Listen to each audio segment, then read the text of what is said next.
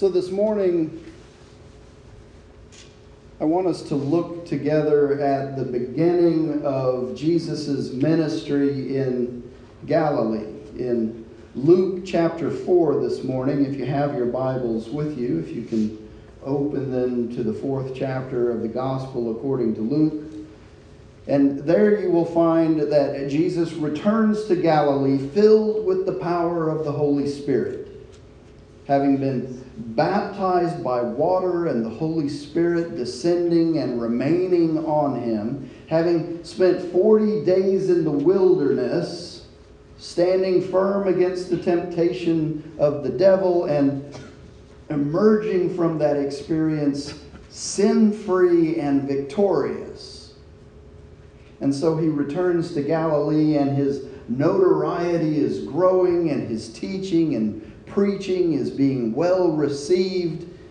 And so as we look at Luke 4, beginning at verse 14, we read, "Then Jesus, filled with the power of the Spirit, returned to Galilee, and a report about him spread through all the surrounding country.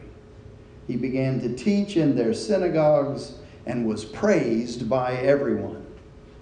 And so as Jesus is ministering in Galilee, I suppose it's only natural that he would eventually also return to his home in Nazareth, the place where he grew up with Mary and Joseph, working as a carpenter's apprentice alongside his dad. If you're not familiar with Nazareth, it's a small town that's just to the south and to the west of Cana. You remember Cana, the place where he turned the water into wine at the wedding. And it's close to the border with Samaria. And so he returns home, and we pick up the story here in Luke 4 at verse 16. It says, "When he came to Nazareth, where he had been brought up, he went to the synagogue on the Sabbath day, as was his custom. He stood up to read, and the scroll of the prophet Isaiah was given to him. He unrolled the scroll and found the place where it was written, 'The Spirit of the Lord is upon me, because he has anointed me to bring good news to the poor. He has sent me to proclaim release to the captives and recovery of sight to the blind, to let the oppressed go free, to proclaim the year of the Lord's favor.' And he rolled up the scroll, and he gave it back to the attendant, and he sat down, and the eyes of all the synagogue were fixed on him, and he said to them, 'Today this scripture has been fulfilled in your hearing.'" Today this scripture has been fulfilled in your hearing. Those are bold words. They're especially bold words when you're preaching to the hometown crowd. Here's Jesus, the carpenter's son, come home from a relatively short time away to begin his new career as a preacher. And he gets up into the pulpit in his home synagogue, where he's been sitting in the pew all these years. From his childhood up until now, this is his home synagogue. And you can imagine that his Sunday school teacher and his youth group director are probably there in the front pew. I don't know that they had youth group directors in synagogues back then. But you get the idea. They're the people he's most familiar with, more importantly, the people that are most familiar with Jesus, are watching and listening. People whose tables he may have fixed as a carpenter's apprentice, or houses that he may have repaired. All of them watching him preach in the home synagogue for the first time. And they know him. You can almost hear them saying, "That's Joseph's boy, isn't it? That's Jesus." In other words, why is he in the pulpit? And so he reads a prophecy from Isaiah, not just any prophecy, but a prophecy about the coming Messiah. It's from Isaiah 61. This is what he reads. He reads, "The Spirit of the Lord is upon me, because he has anointed me to bring good news to the poor. He has sent me to proclaim release to the captives and recovering of sight to the blind, to let the oppressed go free, to proclaim the year of the Lord's favor." Now those verses sound familiar. Where do they ring in our memory banks? Where is that from? It's the communion liturgy, isn't it? We say that every time we do the communion liturgy. He is anointed to bring good news to the poor, to proclaim release to the captives, and recovering of sight to the blind. And when he finishes reading this, he rolls up the scroll, he gives it back to the attendant, he sits down, and as everybody, the hometown crowd, is looking at him, he says, "Today this scripture has been fulfilled in your hearing."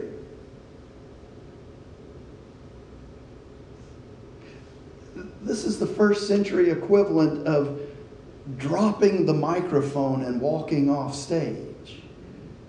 This is a bold statement. These are bold words. Today, the scripture has been fulfilled in your hearing. In other words, I am the Messiah, is what he's telling the hometown crowd.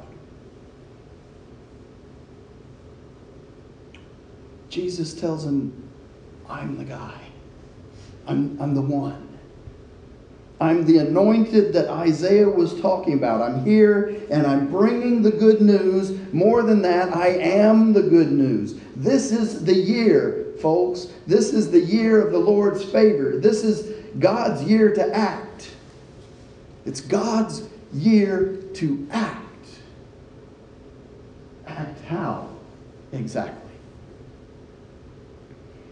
Well, just like it says in Isaiah. To proclaim release to the captives and recovery of sight to the blind. Not just physical blindness, but spiritual blindness as well. To let the oppressed go free. To proclaim the year of the Lord's favor. See, that's where the quote ends. But see, there's more to Isaiah 61. More to that passage of text that those present would have been aware of. And if you know Isaiah, then you also are aware that the very next line in Isaiah 61 after to proclaim the year of the Lord's favor is, and the day of vengeance of our God to comfort all who mourn. The day of vengeance of our God to comfort all who mourn. See, Jesus is saying, I am he for whom you have been waiting. I am the Messiah. I'm here to take all that is wrong in the world and make it right. Have you suffered? Well, I'm here to end your suffering. Have you been wronged? Well, I'm here to give you redemption. Now, you can imagine the hometown crowd's reaction. Luke tells us in verse 22, all who were there watching and listening were surprised at how well he spoke. But they also said, isn't this Joseph's son? The one we've known since he was a youngster? See, there it is. He sounds good. I like what he's saying. But isn't this just Joseph's boy? Can anything good come out of Nazareth? Scripture says. See, but then his reputation is such that there might be something to this after all. He's been doing good things all over Galilee, healing the sick, all of that. And he did it in Capernaum. If that's true, then surely he'll do that and more for his hometown people, right? And so even though they're thinking, this is Joseph's son, right? Jesus. they're also thinking, well, he's been doing some good stuff. Surely he'll bring some of that good stuff home to us. But see, Jesus knows what they're thinking. And so he says, I suppose you're going to quote the proverb, "Doctor, go heal yourself." Do here in your hometown what we heard you did over in Capernaum. Well, let me tell you something, Jesus says. No prophet is ever welcomed in his hometown. Isn't it a fact that there were many widows in Israel at the time of Elijah during that 3.5 years of drought when famine devastated the land, but the only widow to whom Elijah was sent was Sarepta in Sidon. And there were many lepers in Israel at the time of the prophet Elisha, but the only one cleansed was Naaman the Syrian. In other words, Jesus is saying, I'm not here to show you favoritism, hometown crowd. I'm not here for you. I'm here for the will of God. I take my direction from God, not you. I'm on a mission, and my mission is moving forward. You can't go home again. You can't go backward. My mission is moving the kingdom forward, and you're welcome to come with me, but I'm not home to stay in Nazareth. Because, well, this is not my home. I've told you that I'm the anointed one, Jesus says. I've told you that historically the true prophets are always rejected. I've warned you that if you don't accept my message, you'll be left right here in Nazareth in your circumstances, because the kingdom is going to move forward either with you or without you. See, those aren't the words that the hometown crowd wanted to hear. When they heard all this, verse 28, all in the synagogue were filled with rage. They got up, drove him out of the town, and led him to the brow of the hill on which their town was built, so that they might hurl him off the cliff. But he passed through the midst of them and went on his way.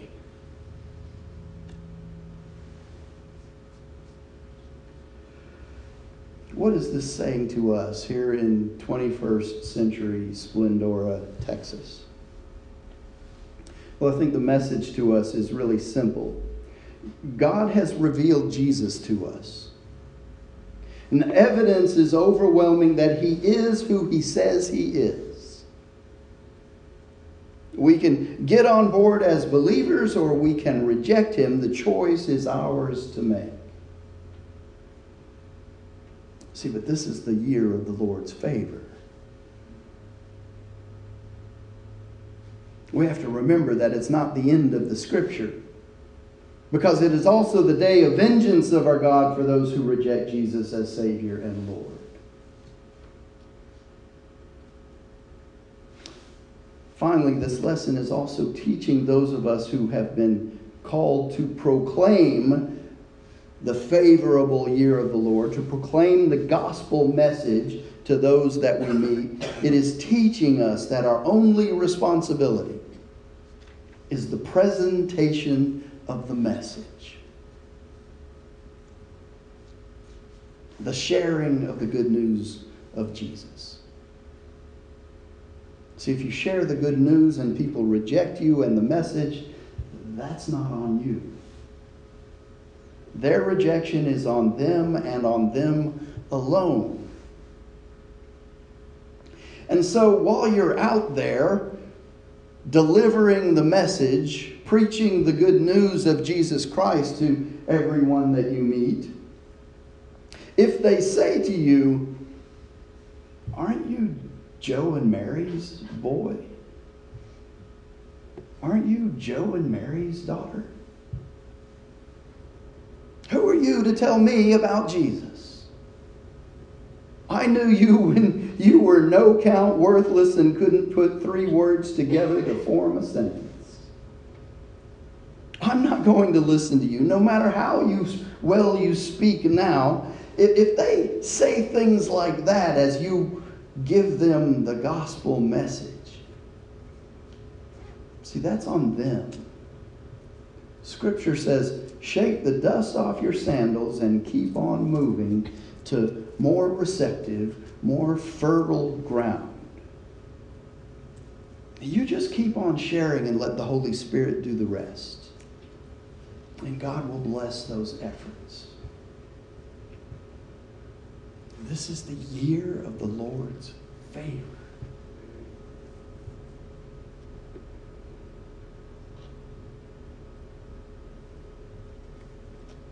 May all of you, as ministers of the faith, receive the favor that God is pouring out on you this morning. May God bless you. May the Holy Spirit guide you.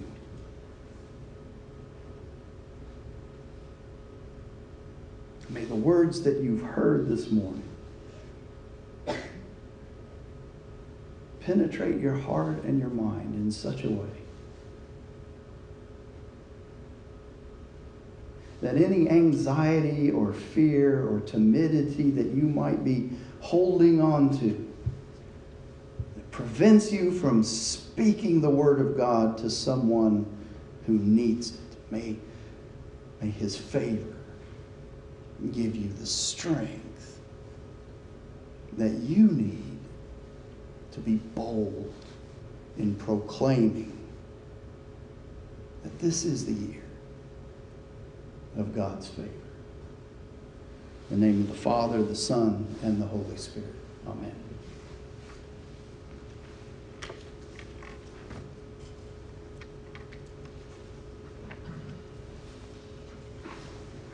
Our hymn is Glorify